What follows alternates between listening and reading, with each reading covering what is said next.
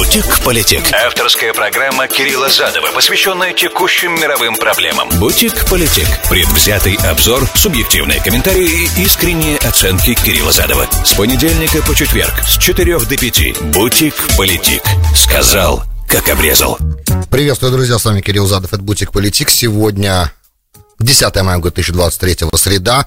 У нас есть сегодня, есть завтра. Эта неделя от нас уйдет. Сегодняшний день фактически, близнец предыдущего, но только уже в развитии. Все в развитии. Война в развитии в Израиле и, война, конфликт. Обмен ударами. И пакистанская ситуация развивается, поэтому я думаю, что мы посвятим время сегодня много израильской теме опять же, так как мне задают вопросы на канале, на YouTube, на моем канале, относительно того, там разные вопросы касательно вообще израильско-палестинского темы в принципе. Я думаю, что пришло время объяснить свою позицию и, как я вижу, например, решение. В принципе, по-моему, я давно делал последний раз. И опять же, так новые подписчики приходят и новые слушатели подключаются. Наверное, было бы интересно еще раз все это проговорить. Некоторые моменты очень важные. Это касательно израильско-палестинского и еврейско-арабского конфликта 102-летнего насильственного. Вот. Это первое. Второе, пакистанская тема в развитии. И посмотрим, на что еще останется времени. Есть еще некоторые моменты. Но я думаю, что все будет в итоге так, как вчера. Две темы мы покроем, скорее всего. Примерно так. Вы можете мне писать 347-460-0877. Все, кто в прямом эфире меня слушает. А на Ютубе вы сами все знаете. И на SoundCloud тоже. Ищите меня в Facebook, Twitter. Задавайте ваши вопросы там. Politic. Сказал, как обрезал. Ну что ж, давайте начинать. Мы ожидали ответа. Ответ произошел прямо совсем скоро. Всего день понадобилось ребятам из исламского джихада разобраться. Выпустили они за этот день уже 400 примерно ракет по подсчетам, которые ведутся. Wall Street Journal публикует 400, Jerusalem Post публикует большую цифру. Но опять же, четверть из них, 25%, упали в самом секторе Газа, что, соответственно, показывает, что ракеты достаточно кустарные. И, скорее всего, это не Хамас пока еще был, но Хамас уже сделал, то есть от исламского джихада ракетчики, и раз так, видимо, у них еще опыта поменьше, конечно, у Хамаса-то побольше опыта, и ракеты разные есть, но, тем не менее, дальнобойные ракеты, да, так как сирены были и слышны в Тель-Авиве, в Ришон-ле-Ционе, в Палмахим, а это центра, это Гуждан, вот, поэтому, то есть, самая густонаселенная часть Израиля, и уже я сегодня давал израильскому каналу интервью в 11:30, мне уже рассказал, Саша Гурарье мне рассказал, что он на самом деле покупал в супермаркете продукты и забежал, началась тревога, и нужно было бежать в Миклат, в убежище. И побежали, естественно, все в убежище. Вот, этого давно не было в Тель-Авивском регионе, правда. И это, конечно, да, это началось, и понятно, что подобное, невозможно было себе представить, что после ликвидации 3 такого уровня командиров и их жен и детей в этой атаке лагбоймеровской ночной, да, что после этого не будет никакого ответа такого. 400 ракет-то немало. Естественно, больше всех страдают комьюнити, общины, которые вдоль границы, естественно. И в Ашкелоне была тревога, сегодня туда прилетели. В Бершеве вроде бы не было тревоги, потому что каждый раз, когда тревога, я получаю уведомление с указанием города, где. Вот, и я не видел Бершева названия в этом списке достаточно длинном уведомлений, которые приходить начали ко мне. Где-то, наверное, с ночи, да, в ночь я уже видел их. То есть все пока развивается в логике самой войны. И обычной конфронтации пока. В любой момент, естественно, эта конфронтация может вырасти в что-то большее. И три момента, да, давайте все их перечислим сейчас, которые указывают на то, что сейчас вполне возможно, что это не ограничится краткосрочным обменом ударами. Во-первых, все-таки для того, чтобы исламский джихад мог сказать, что они отомстили за гибель 3 своих синьор-командиров, да, старших, им нужно добиться жертв с израильской стороны, и пока с 400 ракет они этого сделать не смогли. Это первый момент, потому как Иудею Самарии, сейчас в момент, я так понимаю, начала операции Иудея Самарии закрыта вообще, да, и там введен режим военного положения тоже. По логике вещей, я спекулирую, я не знаю, так ли это, но если это не так, то это, на мой взгляд, халатность. Но это, опять же, не мне судить, просто тут мое такое наблюдение, что в такой ситуации, конечно, нужно усиливать контроль в Иудеи и Самарии, потому что doomsday сценарио, да, такой сценарий страшного дня, когда и там начинаются беспорядки, и начинаются военные действия армии на 2 фронта, по 2 направлениям, он неприятный, поэтому лучше предотвращать до того, как ситуация возникла, правильно? Паранойный реализм диктует такую норму поведения. Правильно ведь, нет? Поэтому я представляю себе, что контроль над Иудеей и Самарией сейчас усилен. И поэтому отомстить за гибель троих командиров каким-то терактом, вот чему это пытаюсь сказать, да, какой-то атакой на поселенческий автомобиль, например, как это было сделано, когда погибли жена и двое девочек-дочерей из гуши Циона, человека, с которым я молился рядом у него, и я был виртуально на похоронах этих двух девочек, и их мама умерла на следующий день. И слышал, как он об этом говорил, и это в воскресенье происходило, и меня весь день я ходил в слезах и не мог прийти в себя от этого. Потому что я знал этого человека, и мне мой друг из Эфрата прислал это, сказал, вот ты знаешь его, ты с ним рядом молился в Зайт-Ранан, это синагога в Эфрате, очень известная, красивая, вот, а я там обычно молюсь утреннюю, когда я нахожусь в Израиле, я живу в Эфрате у своего друга. И вот такой теракт сейчас, наверное, будет очень сложно произвести. Я так понимаю, я так надеюсь. Поэтому единственный вариант отомстить сейчас — это ракеты. Правильно? И пока они не добьются хоть какого-то значительного ущерба, не нанесут Израилю, они не должны, по идее, успокаиваться. И свидетельствуют в пользу того, что я сейчас говорю, то, что попытки Египта как-то, потому что Египет же больше всего страдает от всего этого потенциально, потому что Газа, опять же, мы говорили вчера, 2 миллиона человек в очень скученной как бы территории, плотность линии страшная, и если огонь усилится, то побегут же они через Рафах, куда им деваться? Побегут они в Египет. У Египта нет сейчас никаких возможностей принимать беженцев, держа в голове еще Судан, а неизвестных всегда бегут в Египет. Это обычная ситуация. Невозможно себе представить, что сейчас Египет туда, а потом Египет будет делать все, что угодно. Все, что угодно, чтобы сейчас на корню немедленно заморозить конфликт опять, да?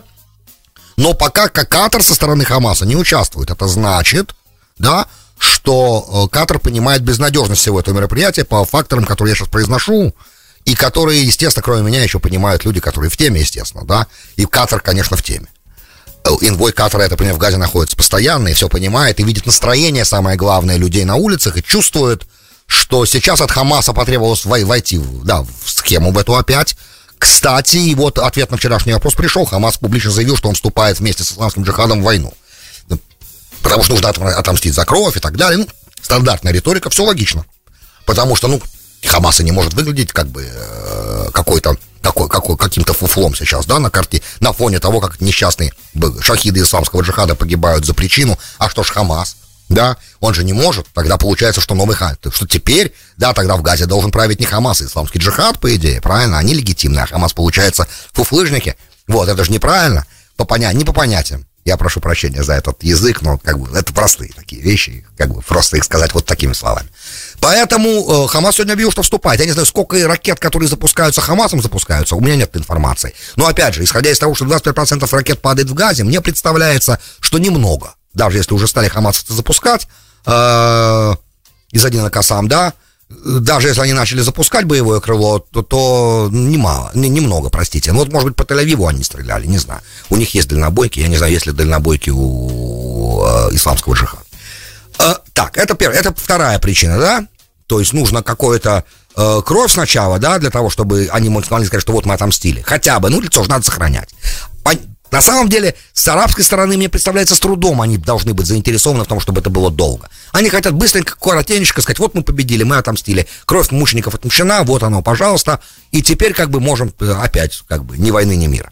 Допустим, да, но вступление Хамаса продлевает всю эту историю, и вот Исраэль Кац, министр в правительстве, да, известный ликудовский, на самом деле, человек-то, и был министром транспорта, заслуженный человек.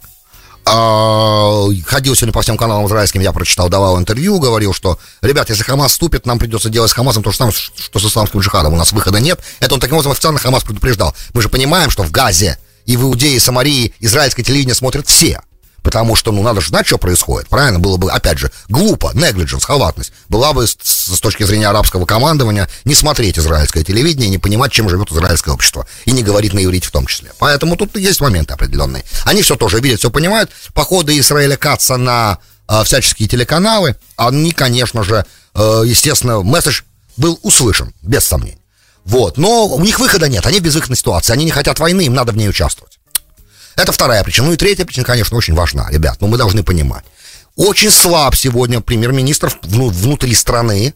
Его коалиция на самом деле диктует ему многие вещи, сильно стесняет его в действиях и часто заставляет его краснеть. Одно заявление Смотрича на одном большом форуме, если не ошибаюсь, в Великобритании произошло, где он развернул карту, на которой нет Иордании, правильно? Это же палестинское государство, на самом деле, Иордания по декларации Бальфура, правильно? Вот, и поэтому, как бы, Смотрич, понимаете, какая штука с Смотричем? Он на самом деле, он же далеко не дурак, да, он понимает, что, кто-то же должен напоминать людям, что на самом деле изначально было вот так спланировано. Просто есть вещи, которые сегодня нельзя произносить вслух, да, тем самым он сказал вслух на официальном мероприятии, что иорданская монархия нелегитимна. И это, конечно, очень проблематичная вещь, да, очень. Мы этого касались. Не то, что он сделал это в простоте, совсем нет. Это сознательные действия. Не нужно недооценивать Бесалеля Смотрича, он очень умный дядечка. Вот. Но это проблематичный момент. И потерялась мысль. Короче, ему приходится... Нетаньяху приходится краснеть периодически. Или Бен-Гвир, да? То есть я говорю Бен-Гвир, и всем стало все понятно, и больше не надо ничего. Поэтому в этой ситуации и есть еще ортодоксы. Я ситуацию Нетаньяху обрисовывал буквально. Как раз вот все удачно сложилось. Вы уже, в принципе, в курсе, мне не нужно все это повторять, совсем недавно я об этом говорил. Что любое требование, любой скандал в коалиции разваливает эту коалицию, да, которая, несмотря на то, что это чревато и для Бен-Гвира, и для Смотрича, и для Шаса, и для ультраортодоксов потерять сейчас это правительство, потому что тогда они вообще ничего не получат. На следующих выборах, скорее всего, победит Лапид. Или Бенни Ганс, да. Бенни Ганс с Лапидом зайдет легко в коалицию. И туда же припнет Махане Мамлахти, да. Вот, то есть Гидеон Саар, как бы вся тусовка. И Нетаньяху вряд ли останется премьер-министром после этого. И вряд ли уже вернется на эту позицию, держа в голове все входящие. Поэтому сейчас ситуация, и, опять же, судебная реформа, прогресса на переговорах не очень много. И раз так, как видно, не очень много, периодически звучат крики то одной, то другой партии, что из этих переговоров она будет выходить, потому что это бесполезная, пустая говорильня, абсолютно неинтересная, не нужно ничего этого, это все пустое, вот, реформа нужна, чтобы Нетаньяху не посадили, поэтому мы не готовы дальше разговаривать, это все неинтересно, вот такие вещи звучат, они же звучат, это значит, что в переговорах большого прогресса нет. Потому что недоверие очень большое со стороны других партий непосредственно к личности, да. И вот в этой ситуации правильные стратегические действия, правильная была бы маленькая победоносная война. Насколько она победоносная, это сложно сказать. Да, может быть. Насколько она маленькая, тоже сложно, потому что можно же в это заиграться, это же такое дело. Вход рубль, выход 2. Мы же видим, что зайти-то в войну просто, выйти из нее очень сложно. Но у Израиля и Хамаса есть опыт, как быстро заканчивать, когда надо заканчивать. Когда всем совсем уже надо заканчивать. Но Нетаньяху пока совсем не обязательно заканчивать. Давайте скажем так. И чем дальше летит ракета, тем сильнее будет повышаться его рейтинг. Правда ведь? Потому что ответы постоянно есть. Премьер-министр, общающийся с начальником генштаба, это всегда хорошо выглядит на телевидении, на экране. Правда ведь? И вообще, правящему истеблишменту такая война, наверное, сейчас окей. Я так себе представляю. От Нетаньяху имею в виду. Сейчас ему это окей. Это третья главная причина, почему шанс на то, что эта война будет продолжаться чуть дольше, чем обычно, я надеюсь, не более чем чуть дольше. Да? Ну, вместо недели там, или 5 дней, может быть, 2 недели, например. Да? Теоретически. Если она не разовьется в что-то более серьезное, это зависит от того, как хорошо будут стрелять ребята из Газы, и как в ответ на это будет реагировать Израиль тоже, да, и удастся ячейкам Иудеи и Самарии к этому конфликту подключиться или не удастся. Вот, как бы вещи, которые надо было сказать вначале, теперь относительно того, относительно вопросов, которые я получаю периодически, вот, сколько это было назад времени, час-полтора назад от Марка. Я внимательно выслушал мнение автора по поводу Хамаса, и вроде бы автор живет в Штатах, но ненависть к арабам на генетическом уровне все же чувствуется. Несмотря на то, что не каждый человек отличит рядом настоящих еврея и араба. Ненависть историческая, и когда затихнет, неизвестно. Тут в этом комментарии красиво все.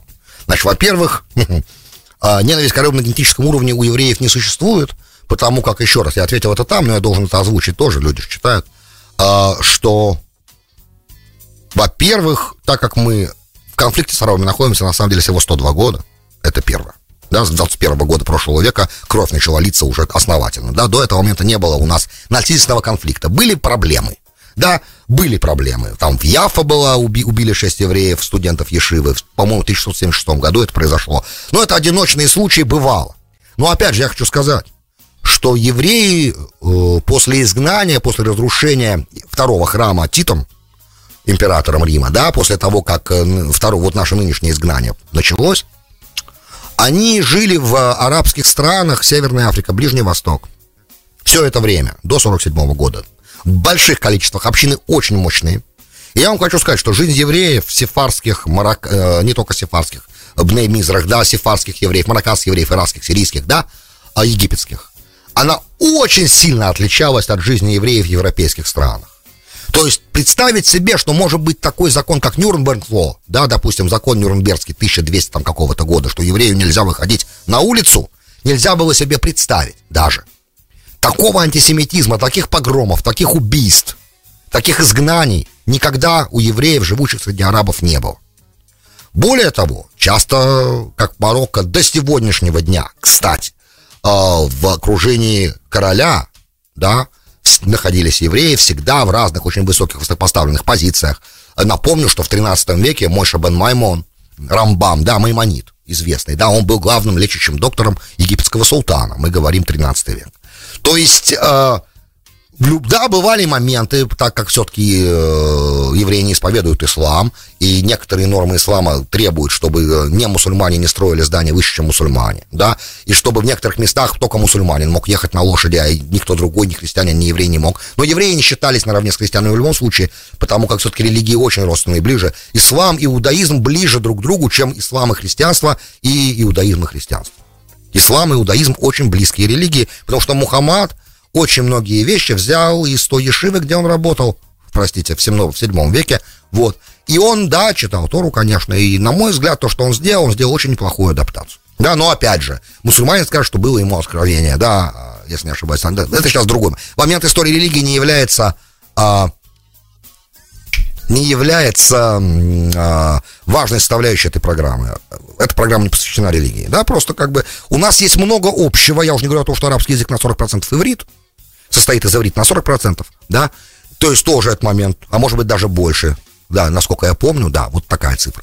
То есть мы близки на самом деле и жили вместе спокойно, пока не случилась Первая мировая война, относительно спокойно, и это важно тоже знать, история как бы начала всего конфликта такого наследственного, когда Сирия, которая была до этого момента, да, и у Палестина была вся подразделением, частью Дамасского вилаята турецкого, да, Дамасского вилаята провинции Османской империи, причем отдаленный считалось, туда ссылали, вот, наказывали туда отправкой. А после и Дамасский вилаят включал в себя и Сирию, и нынешнюю Израиль, палестинскую автономию, как бы и Иорданию.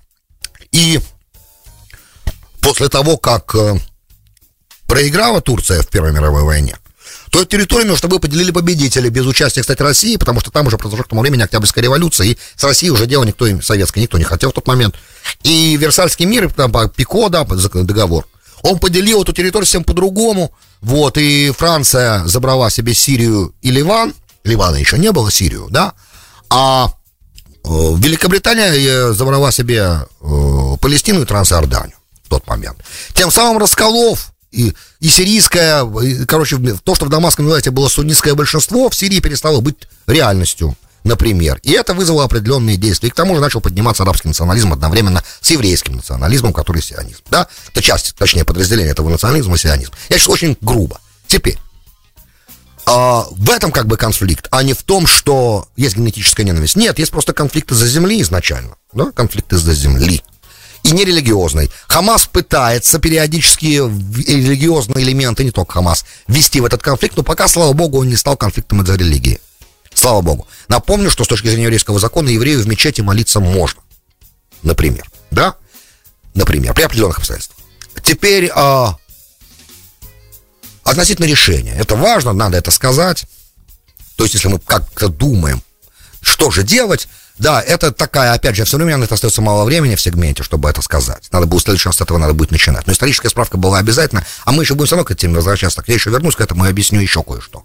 Но, в принципе, исходя из реальности и некоторых базовых assumptions, предположений, да, которые... А главное, как бы, что ситуация статус-кво, которая сегодня есть, не меняется, да, в плане количества евреев, количества арабов пока не меняется в основном.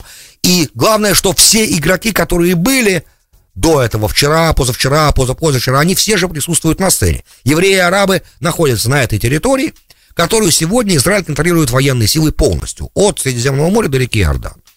И таким образом разговоры о том, что мы не можем себе позволить одно государство для двух народов, они де-факто уже бесполезны, эти разговоры, потому что де-факто сегодня, как я это вижу, как я это описывал в своей диссертации, в своем мастер-тезисе, простите, так правильно, это не диссертация, это не докторская, это магистерская, да, и как я это описывал, это была моя тема, да, одно государство, да, план Б, она называется, как решать вопрос по-другому, то есть как мне показалось правильным, честным это делать, потому что я считаю, что это самая главная сегодня задача для любого еврея, попытаться понять, каким же образом можно этот вопрос решить хотя бы схематично, да, без прорабатывания деталей, которые теоретически все прорабатываются. И идея моя состояла в том, что так как все равно мы контролируем всю территорию, это де-факто уже давным-давно одно государство. И палестинская автономия пока существует, как бы в той форме, в которой она существует, но опять же ее возможности сильно ограничены, ее легитимность в глазах самих арабов, иудеев, Самарии очень подорвана, опять же, самим фактом коллаборационизма, без сомнения, потому что палестинские службы безопасности и израильская служба безопасности обмениваются информацией, поэтому, какая тут, то есть явно совершенно, что палестинская автономия представляет власть, которая на самом деле на службе, это понятно. А в их собственных же интересах тоже, потому что как мы верим и понимаем, что для арабской нации в Иудее и Самарии тоже хочется жить в мире, и хочется процветания, и хочется ездить на пляж спокойно, и иметь возможность путешествовать по миру, хочется иметь паспорта, или хотя бы что-то напоминающее паспорта. В этом есть часть проблемы, так как мы контролируем огромную территорию, на самом деле, достаточно большую, да, Иудея и Самария большие территории, в которых кроме поселений и евреев там 350-400 тысяч человек, и продолжаем рождать, слава богу, дай бог еще больше. Ребята, они, арабы я имею в виду, они лишены всяческих гражданских прав.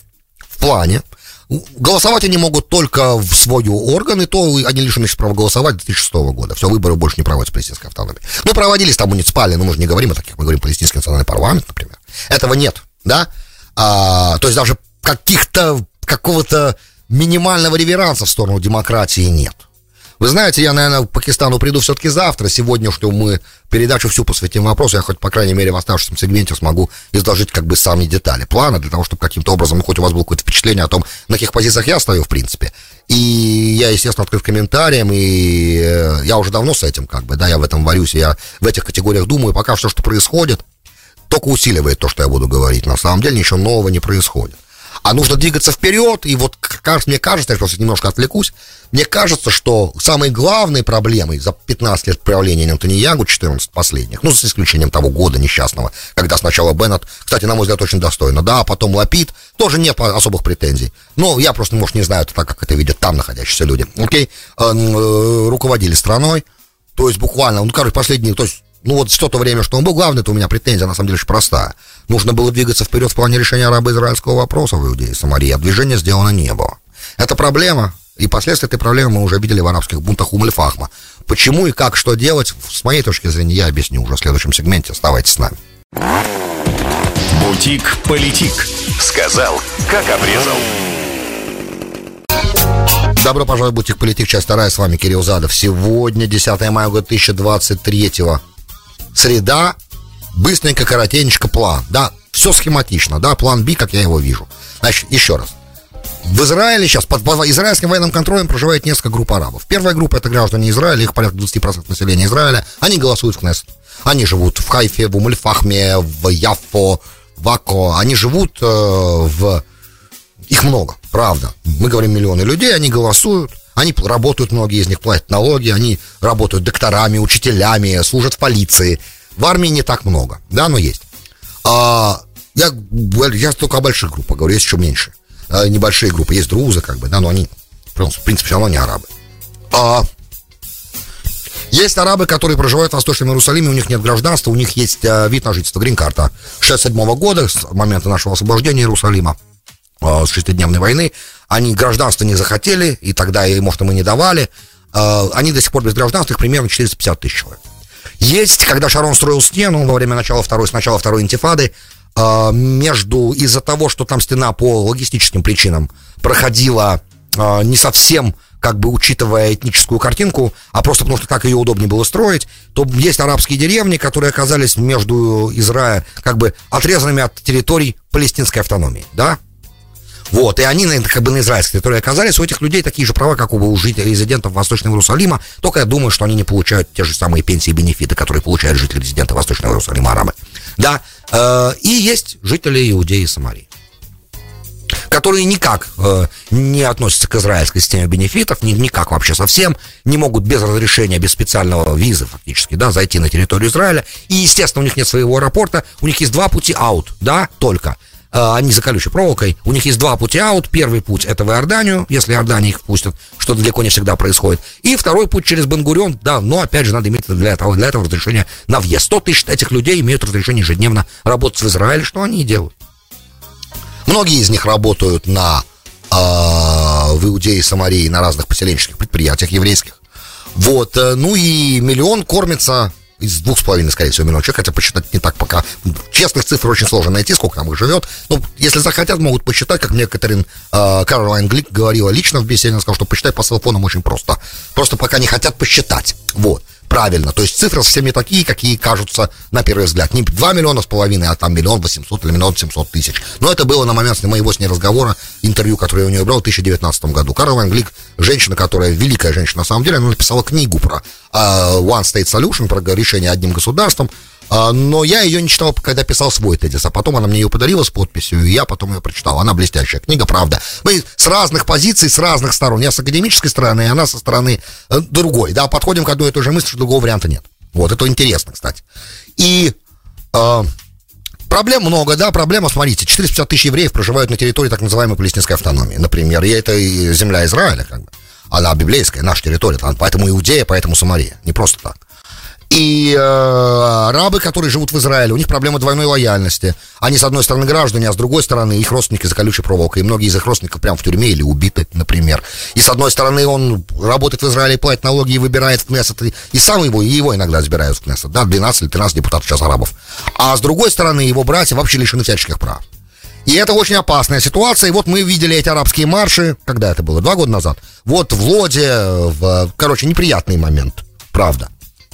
И решаются такие вещи обычно разрубанием гордиевого узла, что чем бы явилась аннексия. В случае такой аннексии, да, в случае такой аннексии гипотетической, все арабы по этому плану, о котором я писал, да, и который схематичен, конечно, без проработки деталей, вглубь, может быть, если когда-нибудь доживу до докторской, там будут проработаны детали. Все арабы, проживающие в Иудее и Самарии, получают вид на жительство. Не то, что их сразу начинают впускать, но это процесс постепенный, да. Сначала объявляется, что такое действие. Сначала начинается, да, они сразу автоматически получают все израильские бенефиты. Это стоит денег, да. То есть их отличие от граждан Израиля будет только в том, что они поначалу не смогут так уж прям совсем свободно передвигаться, да, займет какое-то время. И потому что кордоны будут сниматься постепенно. Но сразу они получают все бенефиты израильского гражданина или вида того, кто живет в Восточном Иерусалиме. Они уравниваются в правах. Кстати, резиденты Восточного Иерусалима, по моему плану, мгновенно получают гражданство при желании. Ну, естественно, присягнув государству, да, сдав экзамен, присягнув, то есть как положено, все должно пройти, натурализация должна произойти полная. Да, это значит, что они должны признавать государство и так далее, отсутствие насилия в записи, да, то есть они должны быть в Шинбете, в Шабаке на учете, это понятно. То же самое касается дальше. Теперь сразу объявляется всем ребятам, что, пожалуйста, друзья, у вас открыта дорога в течение 20 лет получить израильское гражданство и голосовать в Кнессет. Представьте себе такую картину. Сейчас все схема, просто схема. Детали прорабатываются, я говорю, 20, может быть, 25, может быть, 30. Сейчас не вопрос времени. Но должно поколение новое вырасти.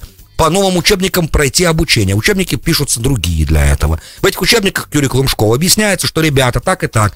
Обе стороны делали некоторые вещи, да, которые вот такая штука произошла. У нас 103 года или 102 года, чем меньше, тем лучше. Был вооруженный кровавый конфликт. И в этом конфликте виновато множество факторов. И постепенно, да, кстати, естественно, что израильские арабы, учителя сегодня, которые преподают в Хайфе, это дело чести для них поехать преподавать в Иудею, Самарию, да, например.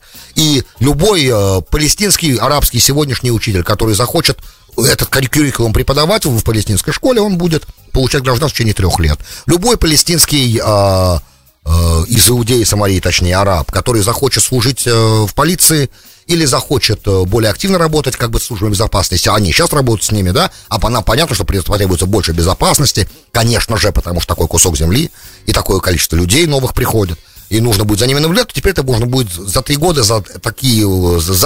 сотрудничество можно будет гражданство давать намного быстрее людям, которые лояльны. Почему нет? И учитывая, что они как бы делают все, что нужно делать, чтобы был мир.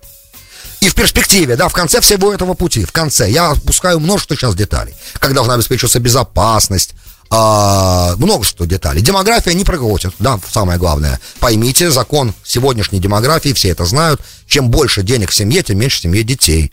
Это проверенная штука, не верите мне, проверьте онлайн, просто почитайте. Какая была рождаемость в Иране, какая она сейчас, какая была рождаемость в Восточном Иерусалиме до нашего освобождения Восточного Иерусалима, какая сейчас там рождаемость. Почитайте. Вот. Теперь, потому что главный концептив — это стоимость образования. Да? Это так грубо демографы говорят. Теперь, то есть в конце всего пути, при условии, что схема сработает, и они, да, захотят получать гражданство, 60/40. То есть в Кнессете будет 60% евреев, 40% арабов в конце всего. Но, по крайней мере, это избавит нас. Во-первых, мы зажигаем этим свет для всех, кто живет на этой территории, которую мы военные силы контролируем. Снимается проблема оккупации, снимается проблема двойной лояльности. Никто никуда не должен ехать, понимаете? Все остаются на своих местах. И да, учатся жить совместно. Они и так живут совместно. Просто сейчас есть определенные проблемы. Вот мы эти проблемы наблюдаем. А Газа может быть независимым арабским государством легко. Проблема только с Иудеей и Самарией. Там мы не можем, Израиль себе там не может позволить создать палестинское государство. С точки зрения безопасности эта ситуация была бы недопустима. Тот, кто это сделает, совершит преступление против еврейского народа. Друзья, большое спасибо, что были со мной. С вами был Кирилл Задов и слушали «Бутик Политик». До встречи завтра. «Бутик Политик». Сказал, как обрезал.